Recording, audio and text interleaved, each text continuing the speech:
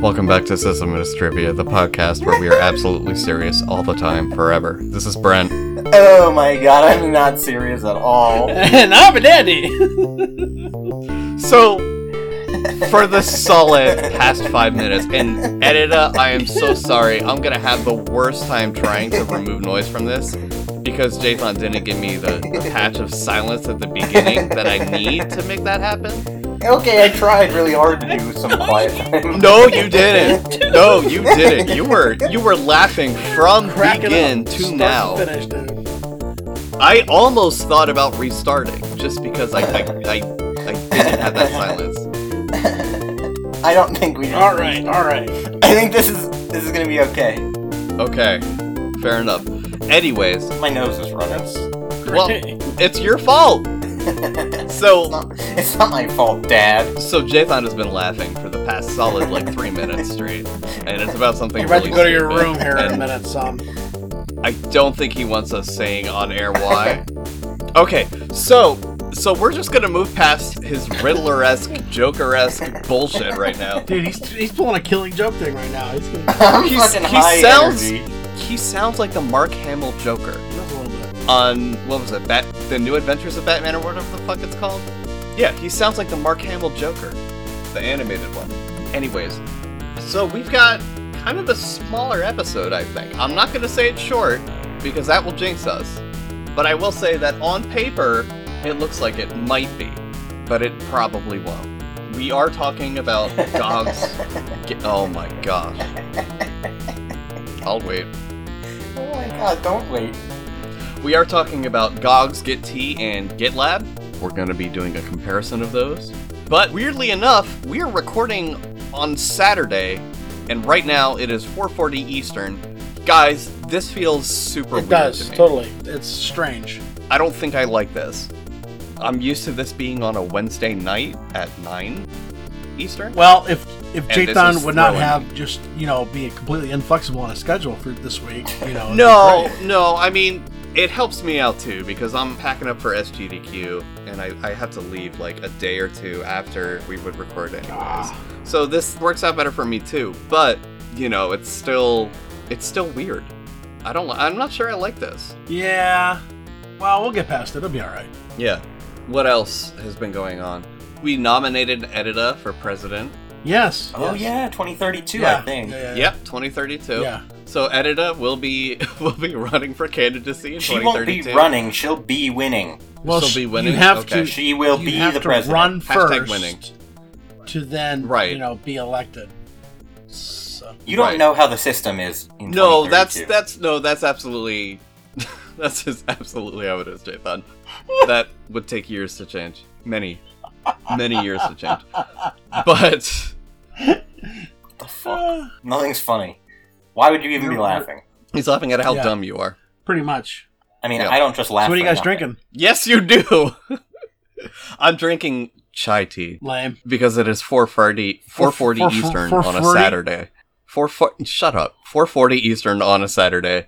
So I'm not drinking anything because it feels weird to be drinking this early and not living in New Orleans. So I mean, it's 5 o'clock somewhere. So. Well, Brent thought we were recording at Yeah. 5 o'clock, so. I did. Yeah. I So, really did. Jathan, And it almost fucked what us. are you drinking there, buddy? Water. Ah, lame. I've drank entirely too much the past few Oh, okay. days. All right. And Why is that? Why have you been drinking so much? don't worry about me. Now, son, your father and I And, are worried about you. Yeah. I mean, sometimes. I mean, All right, just on anyway. the show. The other thing is I have a conference that starts on Monday. Mm-hmm. Rocky Mountain Genomics HackCon 2018, taking place at BioFrontiers, and I'm supporting some workshops and a hackathon and stuff like that. We're using a bunch of Amazon resources. But You realize this won't be published until after Oh. that, right? yeah, well, whatever. Anyway, Anyway. after all of the days at the conference, usually there's social outings at night, so I feel like not drinking until I'm forced to in a crowd of people is probably okay. Yeah, probably. Yeah. I'm there with you. Yeah, I mean, I guess. But, it's... Look, Jathan, you just need to live your life. Right? All right. Seriously. You need to seek the You inner need to Jathan. do it for the fans, Jathan. Yeah, you gotta need to do it for the fans. Do you want me to go get a beer? I want you to get like 6 Sure. beers. I'm not. Nope. I don't. Okay. Be right back. Give me a sec. And while he's doing that, Well, he does I that. will tell you what I'm drinking. We've secretly replaced Jathan's beer with cat piss. Let's see if he notices. I have a Diet Dr. Pepper. Mm-hmm. You know. So let me get this straight. You and I aren't drinking, but we just made Jathan. Well, yeah. Go get Take beer. one for the team there. Yeah, I mean, yeah, he does do it for the fans. Listeners, he's doing this for all of you. He does this for his So make fans. sure he also does this because he's probably a raging alcoholic. He's not. He's actually not.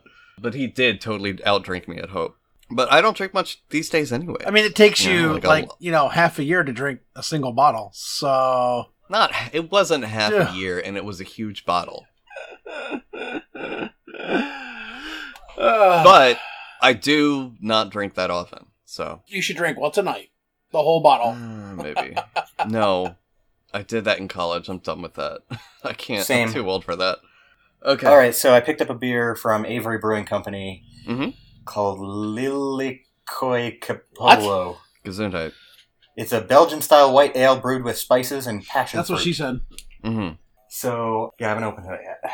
Well, get on it so we can start. Well, you can just do it. No, we're waiting Yeah, for you. we're waiting for you, Jathan. Okay, I just heard him open it. Now we Okay. can start. Here we go. Peyton, would you like to take us into the news? Absolutely. So we don't have a lot to go over this time. It's a short news session, but there's some good things in here. So last time we reported that Intel had some really bad documentation. Well, this time they just plain forgot stuff. So at Computex 2018, Intel premiered a 28-core 5 gigahertz CPU. There's no name, but they claim that it hit 5 gigahertz. Except that the only problem is that the CPU is actually extremely overclocked and required massive... It was a golden sample. They had to have industrial water chillers. It needed a 29-phase power. It was a server workstation board. So yeah, they have a 28-core 5 gigahertz, but it's not an actual production ready piece. I mean, if I did all that to my i9, I could probably reach 28 cores though. Yeah, I think I have 20. Yeah, so they're trying to compete with AMD's 32-core Threadripper 2. They're trying to do that. Yeah, I have an i9 7980XE. Is that the Extreme Edition? Idling it. Yes. How many cores do you have? So, proc CPU info says 36, but that's not always entirely That would be accurate. hyper-threading, so probably 18. Yeah, could be. But I also heard that the Extremes got rid of hyper-threading. So I don't know. Interesting. We will So yeah, do I think a it's rat probably on 18. that. But yeah, I need to look into that. And the problem is the X edition, the i9 series, is basically vaporware at this point. I lucked out. I managed to grab one. There was a super limited Yeah, run. you got really lucky with that. I'm jelly. Super jelly. I mean, not really. It's it was a cool 1900. So I didn't get Holy that cow. lucky. But it was a very expensive processor. Yeah. But, I do a lot of virtualization on my box. Yeah. So it definitely helps a lot with that. But yeah, I don't know. I mean, I can get it up to 4.5 pretty comfortably. So I can probably get it to 5 if I had access to the same sort of cooling and shit that they were You mean running. an industrial water chiller and Yeah, I don't even know what the fuck that is. 29-phase power supply? I wonder how much they would do if they did the liquid passive cooling, where you just dunk the entire fucking thing in a tank of... They probably wanted to Like do that, mineral oil? but anyway. So Yeah, sorry. We're getting off topic. So they claim that it wasn't an intentional PR misleading, attempt. That someone forgot to, mention that it was overclocked heavily. Mm-hmm. They also kind of forgot about their 10 nanometer chips that they're releasing in 2018 in Q4. Mm-hmm. But then, they seem to have not gotten all their information out to everybody. And so a company that fails to provide adequate documentation, I feel like, is probably not going to be good at remembering, hey, we've got this. So this article is pretty good. The guy goes over, he talks about the top Xeon, which is an 8180. It's a 205 watt part. It has a base clock of 2.5 or 3.8 gigahertz. And then they have a 165 watt 8176 that runs at 2.1 or 3.8. So a lot of speculation is just vaporware. It's look what we can do, and really, I mean, like you said, I mean, your i9 is similar to that too. So I wouldn't jump on this if you, I will say I'm happy that AMD is starting to recover from the ATI buyout, and they're starting to actually innovate again, because I think that's where they really should. Absolutely, yeah. I mean, they were the ones that brought us x86 64. Yeah. Yeah. So I haven't had a gaming rig in a while. Which is the only time. Well, it's the only time I've really cared about performance on a personal machine. Like, my laptop is relatively powerful because I do some light virtualization on it, and at this point, I'm running my consulting business entirely from a laptop. Mm-hmm. Yeah, I mostly work from my laptop. Yeah, but the last two gaming rigs I did have were both AMD processors. Interesting. I think you get so much more for your money, and it runs a couple degrees hotter in some cases or whatever, but I was just never that worried about it. Like, So here's the thing. I used to be huge into AMD, and then ATI bought them, and then they started sucking. I mean, they just were dead in the water, and I was like, this is it. This is the death of AMD. And that was, 8 years ago? 7 years ago? When did ATI buy AMD? Yeah, I was going to say, remind me, when did that actually take place? Oh, no, I'm sorry. AMD bought ATI. One of the... It was a merger between the two. It was about 8 years ago. I want to say 8 years ago. Could be wrong. We'll check the errata and have that in there. But yeah, I'll put it in the errata. They definitely... What the fuck ever, but... I mean, it became... I remember it became ATI, AMD versus NVIDIA, Intel, Mm-hmm. Yeah, right. Mm-hmm. At some point Intel it's doesn't own NVIDIA. Right. That's the difference. Right. So, but, when that happened, however, which direction it did, whether it was a merger, whether it was an acquisition, whatever, the AMD chips, the CPUs, not the GPUs, the CPUs definitely suffered for it. Right. And they got lazy. They stopped innovating so much, they started copying Intel instead of the other way around. Yeah. I mean, granted, that's how they started. They basically copied the Intel instruction set. But, that's because Intel was the only ones doing x86, I think, at the time. So yeah. And the other interesting thing is that now that AMD has slightly recovered and they're doing better, it now has caused Intel to get off their ass and actually, do a good job with their chips. Like, before, it was just Intel. Like, you could pick AMD, but it was like... It was like, why would you? It's your only choice was Intel, and now Intel's like, oh shit, we've really screwed up. We've got Spectre, we've got Meltdown, even though it's like AMD is vulnerable. Well, to, I mean, parts of it, still, parts of it, yeah. But yeah, it's like a revival of the late 90s, early 2000s. Absolutely, it's kind of cool in that aspect. Yeah, but I don't know. I feel like Intel won't be able to keep up. So I may become an AMD fanboy again. I just remember computers catching on fire with AMD. Yeah, they do run hot. They really That's do. true. They run hotter. They're not like literally. I mean, they did catch on fire. Yes, that was a thing that was happened. Totally a thing. So I guess I can't say like that's they're pretty not hot, really on Jathan. fire. Yeah, but no. So, but I mean, more so, I think at this point, AMD or Intel has been so. Resting on their laurels. On their lawyers. Laurels. They have been resting on their lawyers. Resting on their laurels. Resting on their Yeah, laurels so much that they aren't as motivated to be competitive anymore. And I think that their entire company has changed structuring around that fact. Yeah. Because that's, I mean, it kept them going in, like I said, early 2000s. And then AMD stuff kind of slowed down. And they're like, all right, well, we don't have to try so hard now. And I think they've restructured a lot of the company around that. Right. So now they need to scramble to get that out, and I can see their chips suffering as a result. Yeah. So I think this might be doom for Intel's heyday. I don't think they'll ever return to former glory after this. I mean, Well, especially, the whole their documentation sucks, stinks, Spectre, Meltdown, this. I mean, they've made a series of serious mistakes, and we're way off the topic of the news, but big deal. But they've made a series of just ridiculous mistakes that at this point, like you said, I mean, AMD's like, hey, we have a chance to catch them, and Intel's like, we're still in the lead, and here comes, the tortoise, so to speak, you know the hare why? chase, and here he comes, like, no big deal, I can catch you, What? You know why?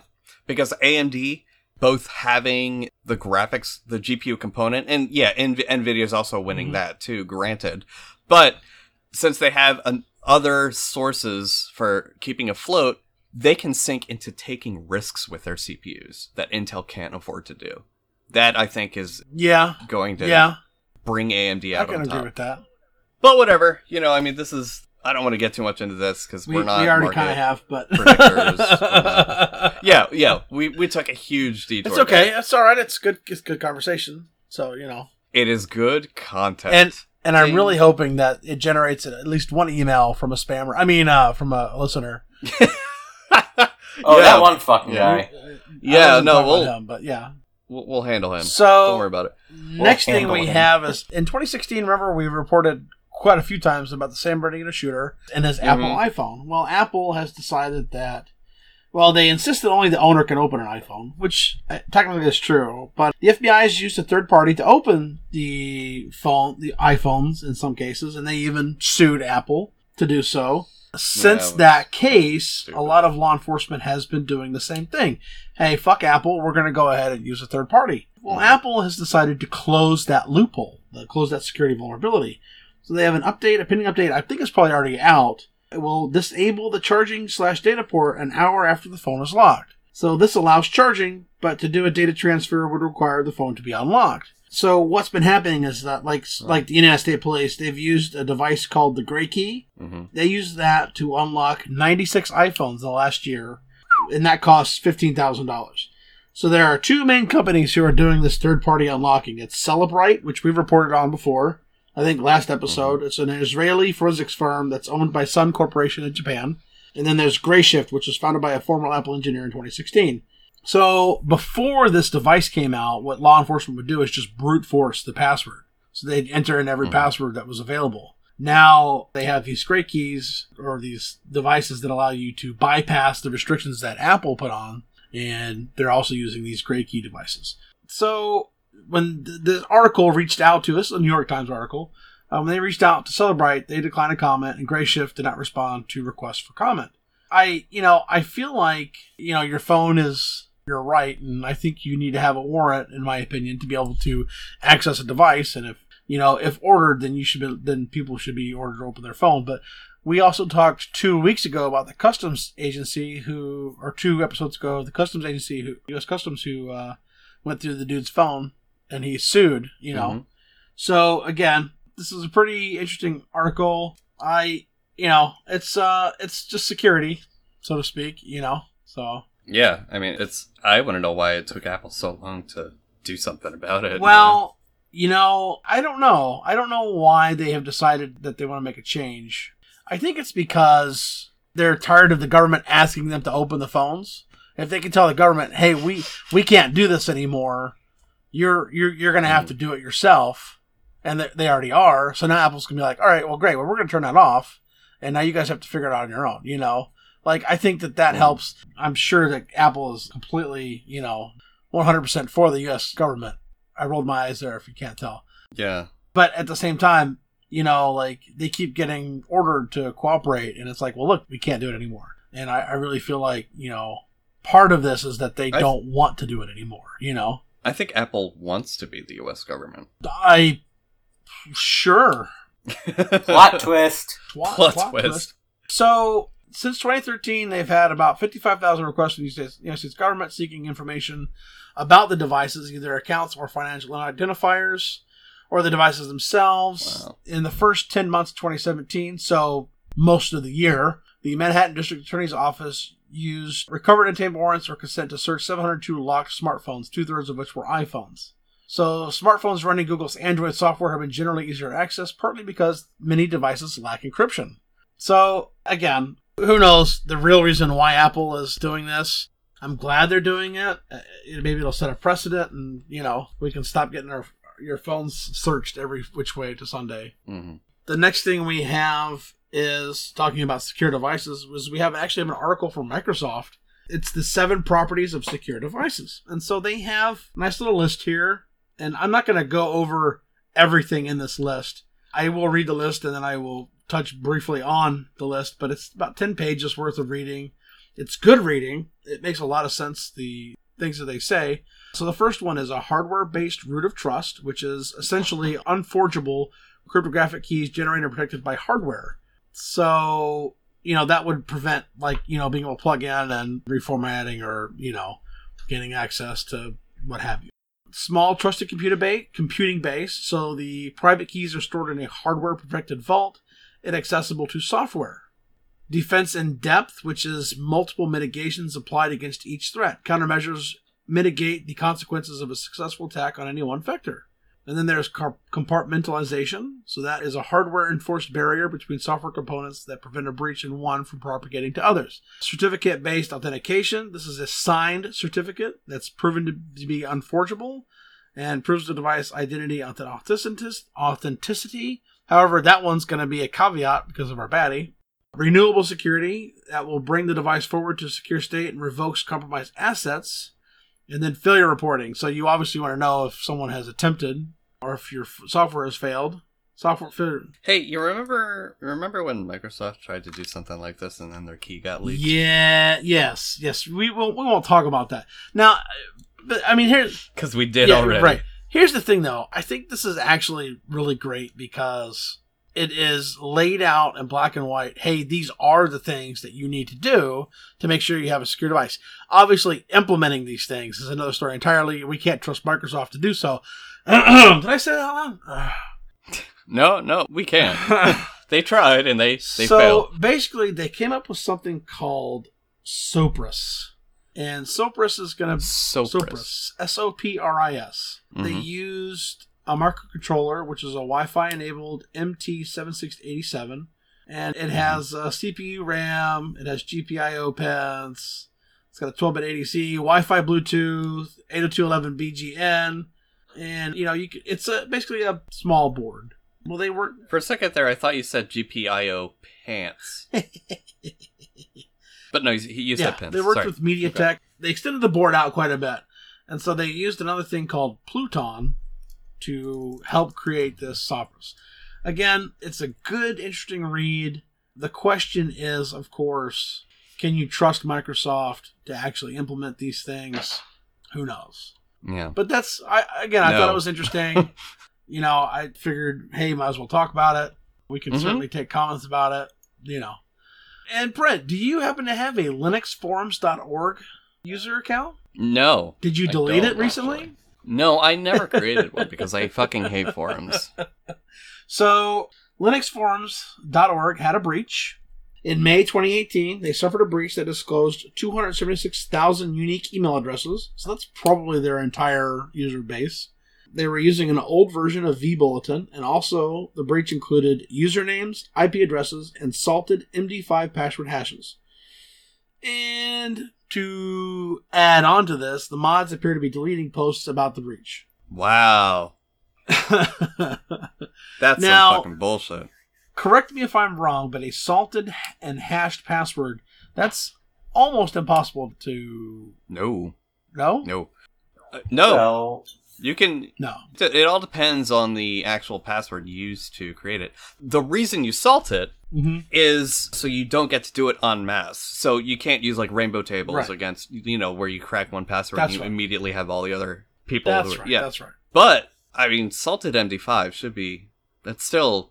I don't want to say it's trivial, but, I mean, if you're a dedicated cracker and you got a good cracking rig... Yeah, it's... Or you can just call the FBI. I mean, I guess. Most people can't just call the FBI. I mean, I call the NSA for my backups, so, Oh my gosh. No, so, it would have been better if they were using, say, salted SHA-512. Mm-hmm. But it still doesn't guarantee that it's uncrackable. It all depends on the seed, and in which case, in this case, it's the password itself is the seed. Right.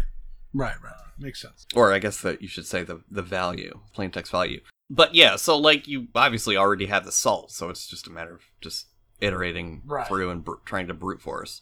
I mean, could we just talk about how this is a website that doesn't force SSL on their login page? I mean... Wow.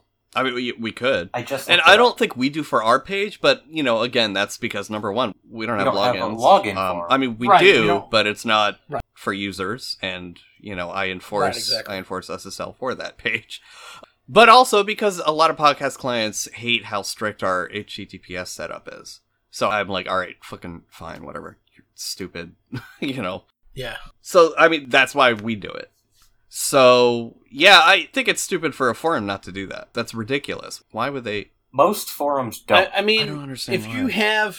But the thing is, if you have any user data at all whatsoever, it needs to be protected. You need to force SSL.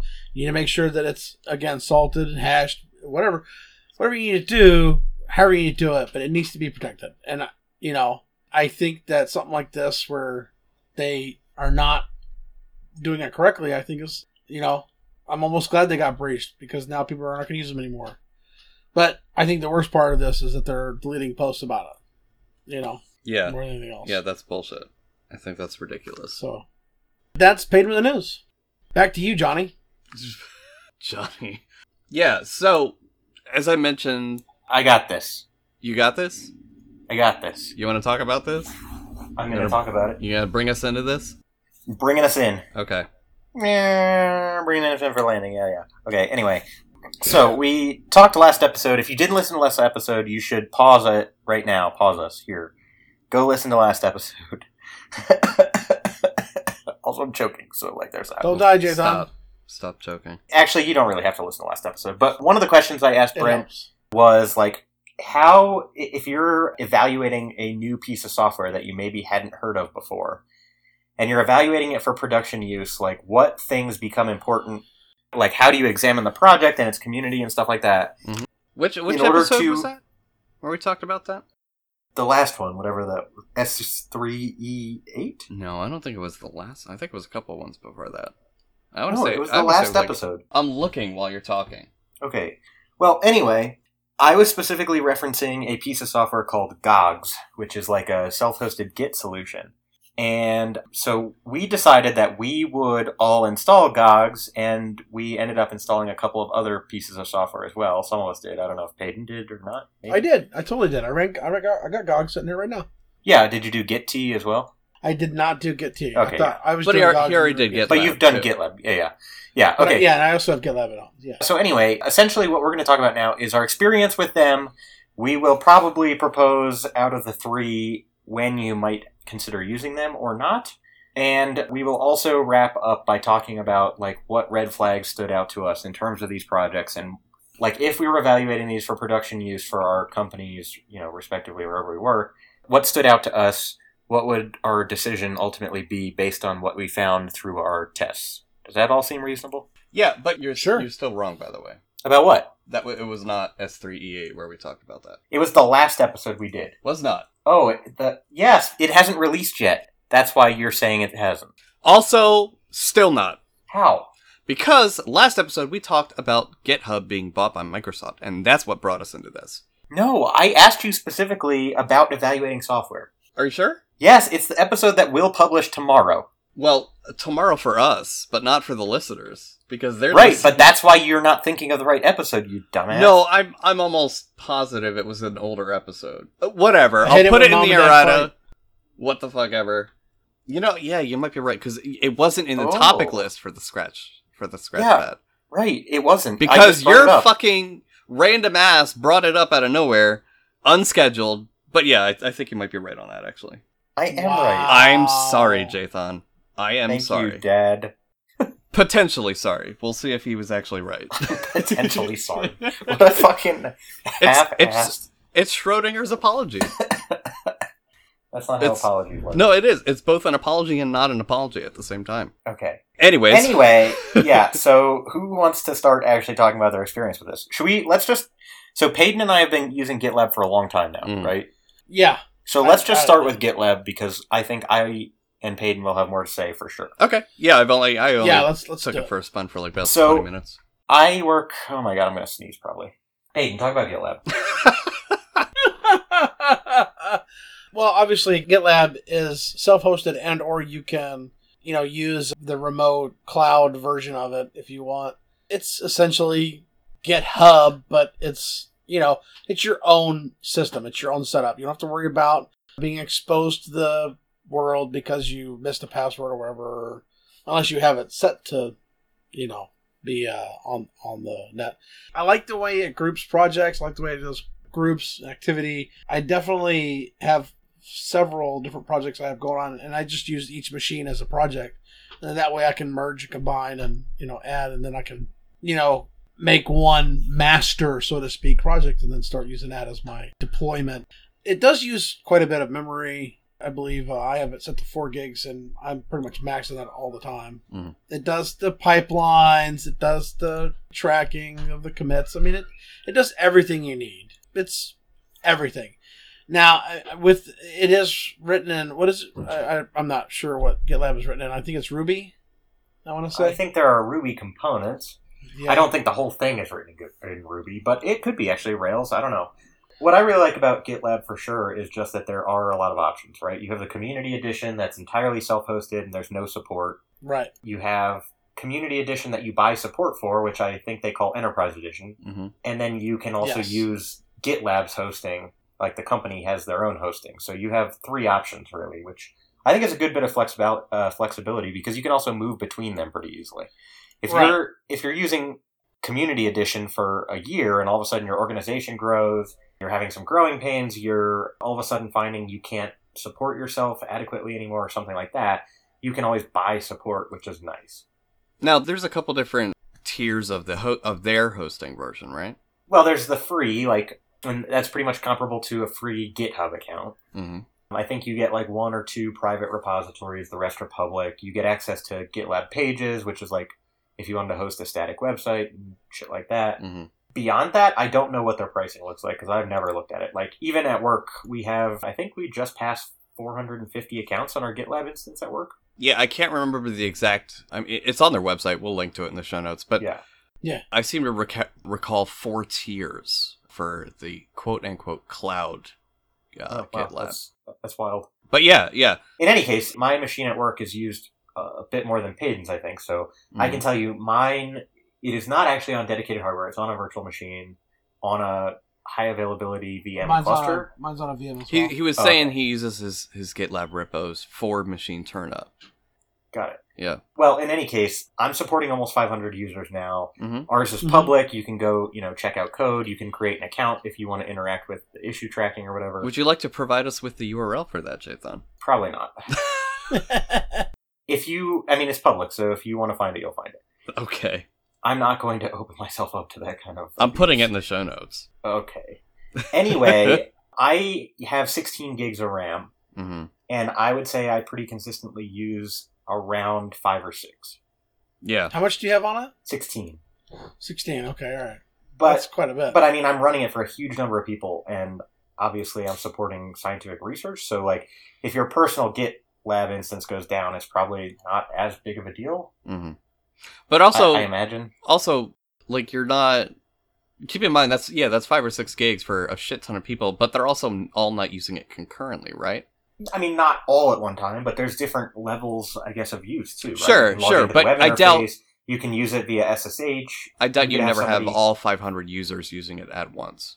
Oh, yeah, probably not. Yeah. The most that I've seen is, when I was teaching a workshop using GitLab, Mm-hmm. I had 30 people in one room, all cloning a single repository and stuff like that. Mm-hmm. And that was actually the first time that I ever experienced a problem, and that was when I upped the RAM because it actually maxed out and it crashed.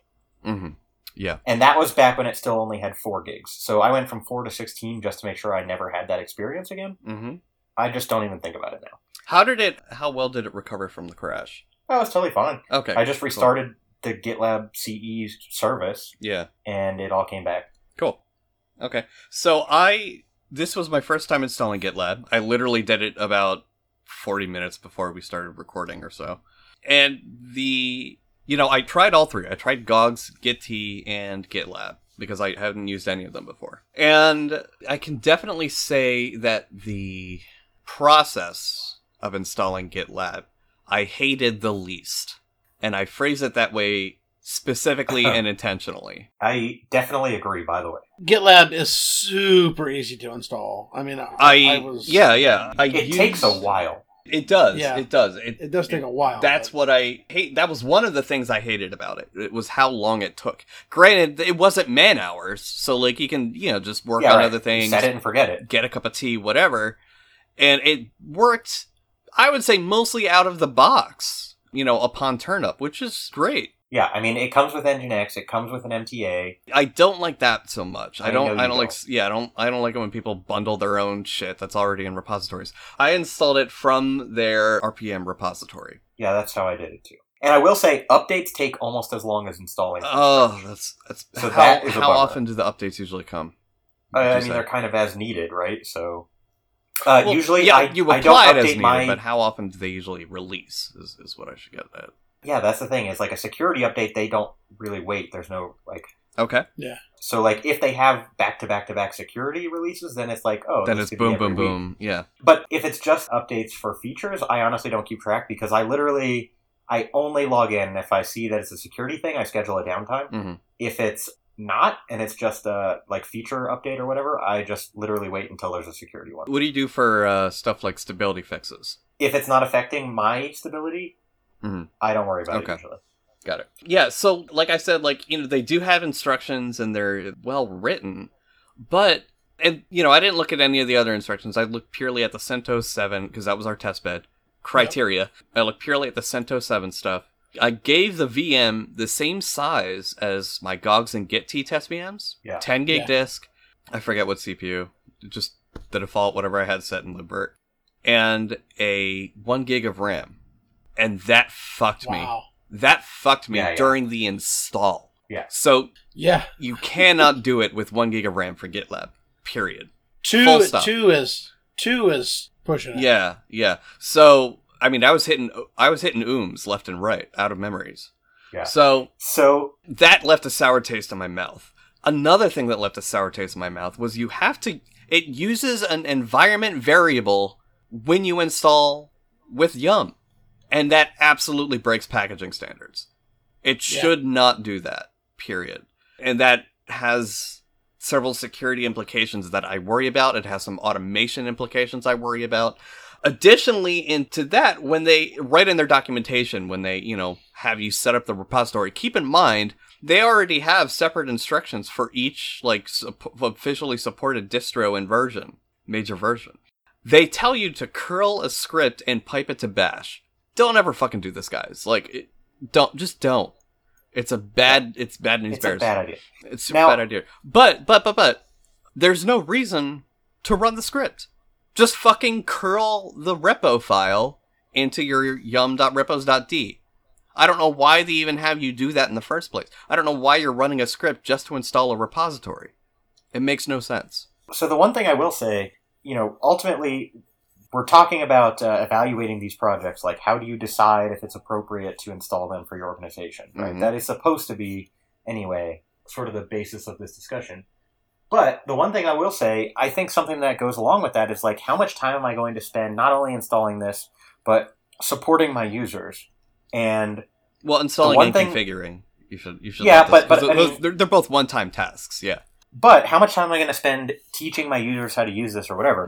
And the one thing that I will say is GitLab comes with end-user documentation for, generating SSH keys and adding them to GitLab and all that shit. Every piece of documentation I've ever written from their, knowledge base, and it comes with GitLab. So if you install it, the documentation is automatically there. Yeah.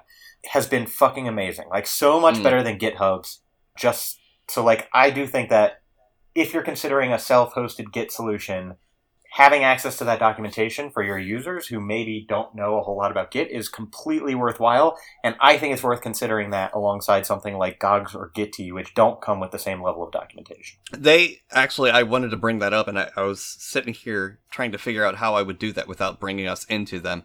They don't. What they do is they link to GitHub documentation. Yeah, and GitHub documentation, I actually never really read it, right? I know how to generate an SSH key. It's alright. It's fucking bad. But they're generating an SSH key page. It's okay, but it's not good. No, it's bad. There's a specific page that I actually sent out to some hackathon people for the event that I'm running next week. Mm-hmm. And, I sent it out because I was like, GitHub's documentation is probably pretty good for this. And I had several people come back and be like, hey, I use Windows. It doesn't address Windows at all. That's kind of surprising. And the other thing about it is the page, if you click on the link at the top level of their documentation, is generating an SSH key. Mm-hmm. But then on that same page, it goes on to adding the key to SSH agent and all this other shit. And I'm like, most people don't need that. That's ridiculous. Right. That's definitely, yeah. It's 9 times out of 10, users don't need that. Yeah. And they do it anyways because the documentation says so, because users follow documentation to the letter. Oh, yeah, totally. Yeah. Sometimes. Oh, yeah. Sometimes. When they actually read it. And, like, kudos to you for actually following documentation if you do. But, like, at the same time, like, there's a difference between following the docs and grokking the docs. Okay, so we do have problems with GitLab, right? I mean, I will say, of the 3 I've tested, I liked it the most. If you have a large organization, you're looking for self-hosted Git. Exactly. And you need the graphical features. GitLab, hands down, I think is the right solution. Yeah. Now, I can go with that. I think if you're a single user, or I'm going to say less than 5 people, and you're not necessarily planning to utilize the wiki or the issue tracking or anything else, GitLab is too much. I would tack on, if you were I would say, I mean, you almost took the words right out of my mouth. I would say if you are a medium to large, or like, enterprise, whatever, level business, or you deal exclusively or like the majority in open source software for public consumption, it's great for it. It lets your users interact with you, your outside users, like not just your clients / customers, not just internally. It lets actual users of this open source software, totally unrelated to you, interact with you and prove the software. So I'm like, okay, I can get that. That's cool. But it's huge. It's a huge piece of software. The installation is not for faint of heart. It feels a little walled garden-y to me. Or monolithic. Yeah. Like, it has that kind of vibe to it. But of the 3, I did like it the most. What do you guys want to talk about? You guys want to talk about GOGS? We should talk about GOGS next. Yeah, let's go GOGS next, because we originally, last episode when we brought this up, we originally decided we would just install GOGS. Mm-hmm. And what we very quickly found, at least Brent and I started digging around that night. Yeah. And it became very apparent very quickly that GOGS was not necessarily well maintained, and there was a fork that had been much more heavily developed called Git. Before you jump in further, I do want to say GOGS is not dead. It's not dead. It's not dead. But it's not well maintained. Right. I did not like GOGS. If you were going to consider GOGS, I would say don't waste your time, just go to Git. Oh, yeah? Interesting that you say that. Mm-hmm. So here's my take. So well, yeah, and we're kind of talking a little amorphously because we haven't actually talked about GOGS yet. So maybe we should do that. Yeah. Let's talk about GOGS. Yeah. So it's written in Go, right? It has several different components. They have CentOS packages, which is great. Their documentation is lacking. I found their documentation severely lacking. Oh yeah, it was terrible. Especially the installation stuff. And even with the installation stuff for the RPM, there were numerous inconsistencies. They have you doing things like using wget. Base CentOS install does not have wget. It has curl. Yeah. And, this is for, again, CentOS-specific installs was this documentation. So why would they not tailor it? Here's my take on it. If you offer documentation for a specific distribution and version, the documentation should work flawlessly with that version. It should be tailored to that version. Don't make me, you gotta go in with, zero, assuming the reader has zero knowledge. That's how you write good documentation. Yeah, it makes your documentation more wordy. Yeah, it makes it a little bit more painful for more advanced users to get through, but that's why you split that stuff off in a separate manual. The thing that I'm sitting here looking at is that their byline is a painless, self-hosted Git service. I found it painless, generally speaking. I did not find it terrible. Pained, but it lacks a bit in the feature department. And I did happen to notice very early on that GOGS is a self-hosted Git solution, and they don't use GOGS for hosting their code. Yeah. Same with Git. Same with Git. Yeah. So that's. But GitLab uses GitLab to host themselves. Yeah. So why don't you have the confidence in your own project to, when your primary, if you want to mirror to GitHub, yeah, sure, what the fuck ever. But when your primary project is Git hosting, and you use another third party to host that project as the primary centralized host. That to me shows a lack of confidence in your product. I'm right there with you. So that's okay, whatever. But they just had terrible documentation. And the documentation has you installing Nginx from the upstream Nginx repository. It's in fucking EPEL. Have them install EPEL and install from there. That's literally CentOS maintained. It's Red Hat maintained. They have the default Nginx config snippet that they provide in the configuration. Doesn't fucking work. Not good. Doesn't fucking work at all. So I just had to connect directly to the port, which of course, all major browsers now prevent you from doing. I had to actually edit the Firefox preferences registry, wherever the fuck it's called, about config. I had to go in there, add a new key, just to get it to use port 6000. That's more of a gripe on Firefox and Chrome's end than anything, but, why couldn't you just run it on 8080? That's already whitelisted in these browsers.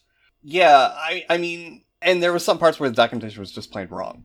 It doesn't tell you to run GOGS configure, which you absolutely need. And then it didn't tell you to systemctl start GOGS. It's very lacking. The documentation is absolutely lacking. Another thing I didn't like is GOGS is trying way too hard to be GitHub. Yeah. Way too hard. They basically copied the UI down exactly. And that left a sour note in my mouth. Now, GOGS is super easy to customize the layout of, if you know some CSS and JavaScript and shit. It's super easy to do that because it's split into separate components for that. And I appreciate that. I like modular, atomic approaches to things because it lets me override stuff that I want to override. That's great. That's fantastic.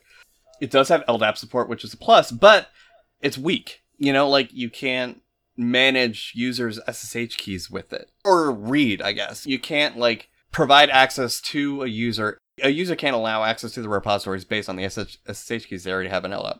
Granted, it's not officially a part of the LDAP spec for POSIX, but, there's a widespread use case for it. And it's already got, a colloquial spec. So use that at the very least. Or something, So I have my problems with it. Who didn't talk about GOGS yet? Jathan. I didn't really, but okay, I think you hit all the major points. My biggest thing was their documentation, for sure. Yeah. Oh. I had to use a third party. I had to use several different third-party sources to get a better idea of what needed to actually be done. And I finally was able to get up and running. And, I mean, like you said, I hate to, kind of repeat what you're saying, but I'm looking at the installation guide, and nowhere there do they say, like you said, git config, GOG configure, or even GOG They web, just assume you know to do that. And another problem with their packaging, it shoves it all in fucking opt. Yeah. Oh my god. You do not do that.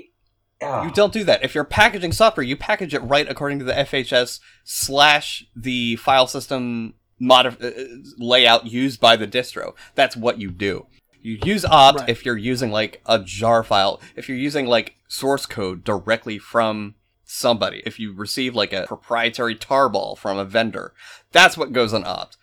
It's like these people never fucking read the FHS. Sorry, FSH. Right? No, FHS. Fuck. I'm just so mad I can't even get the acronym right. Fucking A. It's alright, dude. It's alright. Sorry, Jathan, I cut you off. I was angry about that. No, you're fine. You're totally fine. I did too. I'm sorry too, Jathan. It was really just the same thing. I fucking hate when things go opt. That don't belong. Yeah. Anyway. Wow. Yeah. All right. So on to Git. All right. So I'm gonna lay into this. So the first major ding is that they don't even have a packaged RPM. They used to offer Debian packages, but they got rid of those too because they weren't being maintained. So that is not a deal breaker in and of itself, though. For an enterprise deployment, absolutely is. For enterprise, sure, but I don't know, small office. I mean, granted, if your business literally depends on this, you'd probably package it internally, sure. But my point is, this is meant to be an add-on service unless you're literally a Git hosting provider, So fuck that. Fuck that. It's really not that hard to make RPMs. Or Debs. What gets me steamed is they had Debs and they got rid of them because they weren't being maintained. Fuck you. Anyways, so that means you also need to install Git manually when you do this. Their docs, again, mentioned to use wget instead of curl. And, they need to... Granted, their docs aren't specified specifically to CentOS 7 like GOGS was. But you need to consider that not every distro comes with wget pre-installed, especially the most widely used enterprise distro, like CentOS / rel. They just... Doesn't come with wget. They don't come with wget by default. I mean, granted, it's super easy to install. Just yum install wget, whatever. But the point is, you need to consider that all users might not know that. If they don't, I'm of the opinion they shouldn't be anywhere near a server in a production environment. But that's my opinion. Whatever. Yeah, and not reality.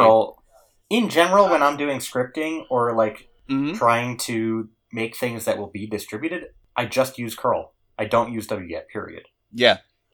Because I shouldn't assume that people have it. Well, the problem is, like, some distros do come with wget and don't come with curl. I think there's one or two that don't.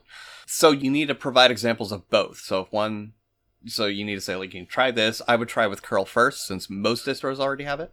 You can say, try this command. If you get an error about curl missing, try this command, and you have wget second. That's how I would do it. But I also nerd out over writing documentation and writing good documentation. Anyways. As far as documentation is concerned, and I might be outside of the norm on this, but realistically, my opinion is that if you're going to write documentation or install guide or, install documentation, it should not be to the sysadmin's level. It should be you should assume a user level. And hold on, let me get it out there. I really feel like, if you make assumptions of someone's level, you're going to miss something. Good documentation, especially for install stuff, is thorough. It assumes zero knowledge, like I mentioned earlier in the show. Right. Yeah. That's right. Yeah. I'm just going off of that. I really feel like I see what you're saying. You should not write for the engineer. You should write for the user. And then the engineer can, of course, I'm saying you should write for everyone. Steps they need yeah, to. I'm saying you should write for everyone. And if you have advanced functionality, put that in a separate section. Don't assume it. Right. Don't not include it. But at the very top, you can put advanced notes. Yeah. And then someone can skip down to the clearly bottom. Separate. Whatever. Yeah, clearly separate components exactly. out, but offer both. Right, exactly.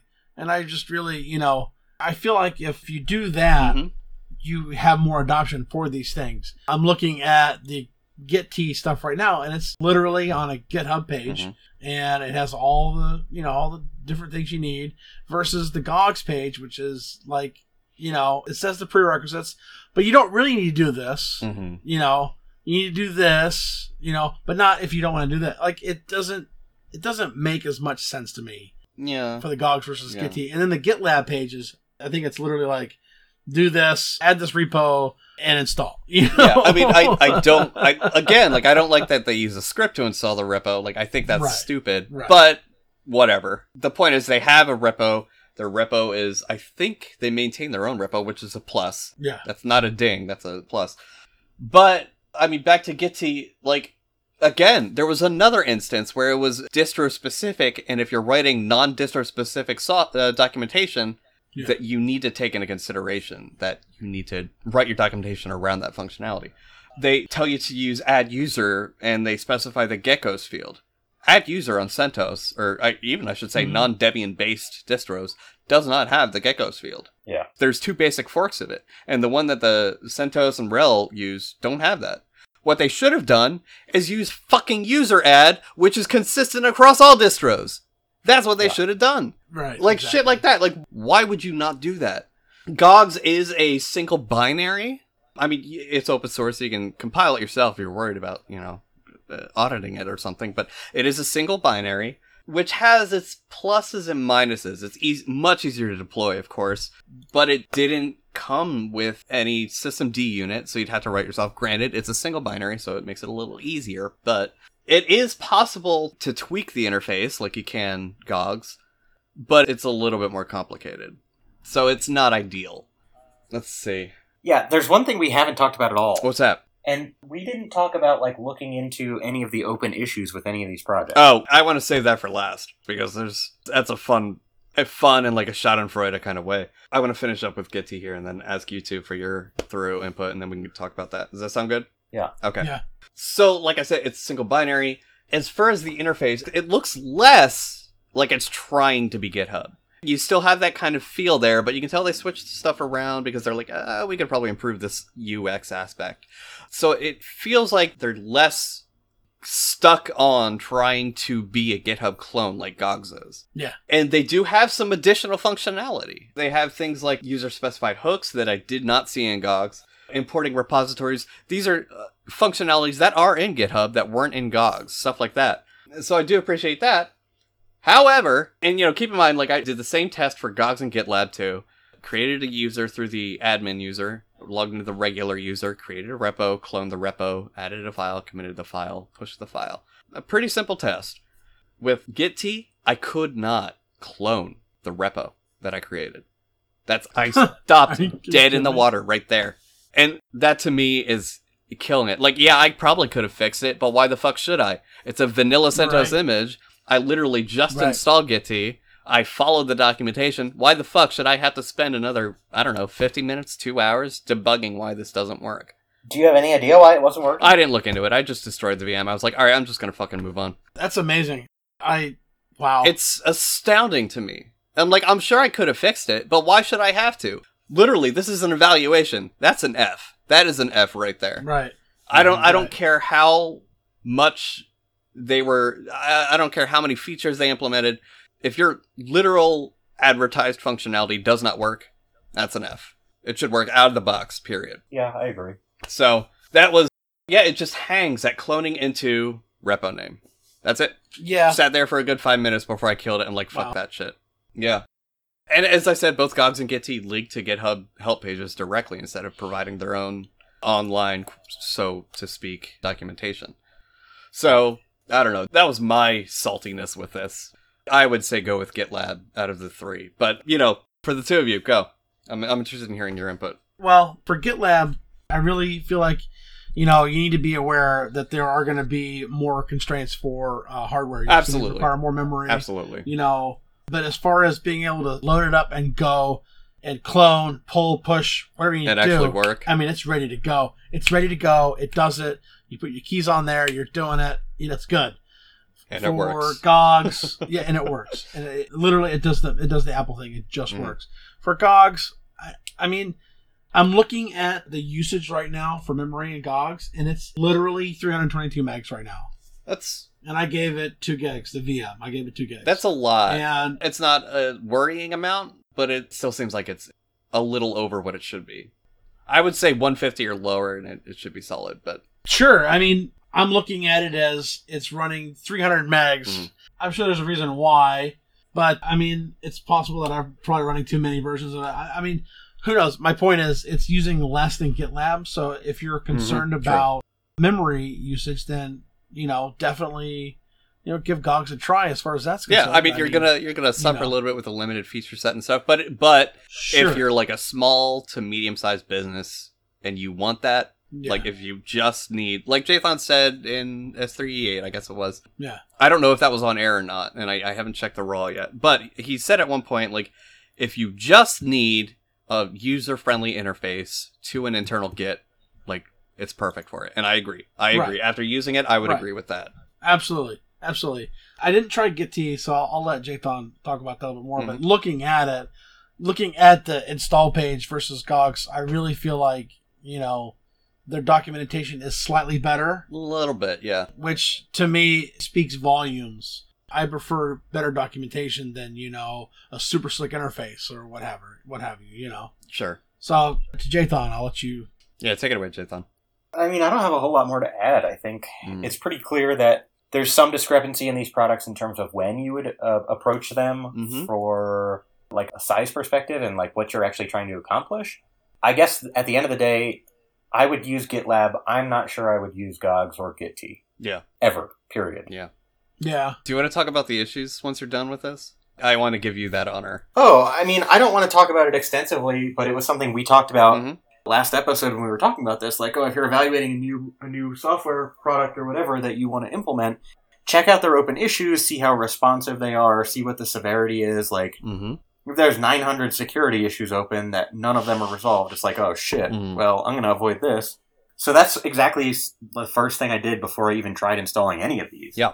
And GOGS has a lot of open issues. Yep. Yes, they do. Like, oh, do they? Do you want to give us the number? I don't have it open, but I wanted to say I'll look it up. Over 900, I think. Yeah, and for a very small. He's not memeing. He's not trying to make an over 9,000 reference. It's literally for like a very small project. Yeah. All right. Let's look this up. Let's get the actual number. As of this moment, Saturday, June 16th, 2018, 17:46 Eastern. That's 5:46 for those who don't use 24-hour. It has 605 open, 3,411 closed. Yeah. Wow. So Git then, I did open that one, has 789 open. Mm-hmm. Wow. Yeah. So in both those cases, I also clicked through a couple, and they have pretty good labels so you can tell what kind they are. So like... But labeling only goes so far, Yeah, well, right. So the thing with GOGS is like... What I was going to say is... It's not like... I was able to sorry, it's not like bugs are being opened frequently. The last one was opened 3 days ago, so that tells me they're not very responsive. They still have 605 open. Yeah. And the last one was open 3 days ago? Like, that has me a little worried. But sorry, I didn't mean to interrupt, but yeah, keep going. No, it's fine. So, at least on the GitT issues, they have a label specifically for security issues. So I clicked that one because, functional issues are one thing, but issues that are going to compromise your users, that's a much bigger deal, I would argue. And so security issues, they really only have 12 that are labeled at least. Mm-hmm. But looking at the 12 that are open, one of them is that their GitT bot account was compromised, which has access to their source code. Yeah. So you can consider them compromised. Unless they entirely scrapped it and restored it from like one of the developers' local checkouts or something. But yeah, there's a couple things here about several access tokens being stored in plain text in the database. Oh, wow. So I found those to be a little off-putting. Yeah. There are, Sure. for what it's worth, there is a security label for GOGs as well. They have 4 open. But again, it doesn't seem like all of their issues are as, comprehensively labeled as GitTs are. So who knows how many more there actually are. Anyways, sorry, keep going. No, that's really all I have. I mean, at the end of the day, I do use GitLab. Mm-hmm. I would not hesitate to use it again. Not for a small group. Again, it'd have to be a substantial number of people that needed the access. Mm-hmm. Yeah. But I don't think there's a problem with it. I would not recommend the other two. But that is my takeaway. But Jathan, GOGs and GitT are written in Go. That automatically makes them better. No, I don't think Go should be used to write web applications. Well, you seem to have a hard-on for it, so you know my feelings about Go. I hate it. Yeah, I got a guy at work that I work with who just loves Go, and I'm just like... I have noticed that it attracts a certain type of developer, and those developers are usually terrible. So that's a generalization. Yeah, but it's an accurate one. Generalizations aren't always inaccurate. You know what? No, I'm not talking about this. We've already done this. We have. Well, look, just for you, we'll spend an entire episode on a Jathan versus Brent rant about Go, okay? Why stop with that Go? when I'm on vacation. Why stop with Go? Because we tend to agree on other languages sucking. We both hate Ruby on Rails. We both hate Java. Yeah. But Go is the one we primarily disagree on entirely. Yeah, okay, fair. So. All right, anyway, anything else for this segment? I think we're done. We've covered it a lot more extensively than I thought we would. I was going off notes I wrote down, which is why I had so many rants about it. But yeah, my takeaway is definitely, it does require a little bit more resources, and yeah, it's a little bit more complex, and yeah, it does seem targeted for larger organizations or Git hosting providers themselves, but I would still go with GitLab. And I think all three of us agree on that. Yeah, definitely agree. Jathan? Yes. Okay, cool. Yeah, I'd say we're done with this. Go to the baddie. Take it away, son.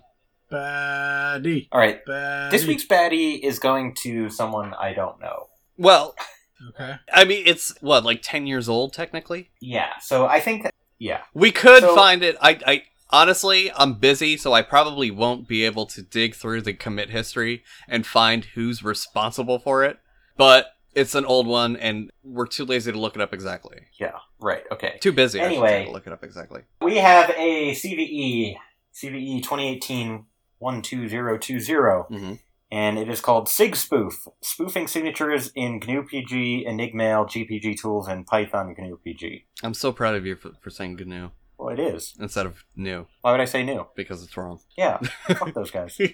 Okay, sorry, keep going. Have you seen the new GNU? Anyway, the sort of short version of this is that there's a signature verification routine in these tools that I just mentioned that parse the output of GPG 2.2.6 with a specific option. And it basically allows remote attackers to spoof any arbitrary signature via the embedded file name parameter in OpenPGP literal data packets. Only if the user has the verbose option set in their gpg.conf file. Which isn't the default, I should mention. It is not the default. Yeah. So, a couple of things. Most of these aforementioned packages have already been patched. So, as long as you update, you're probably okay.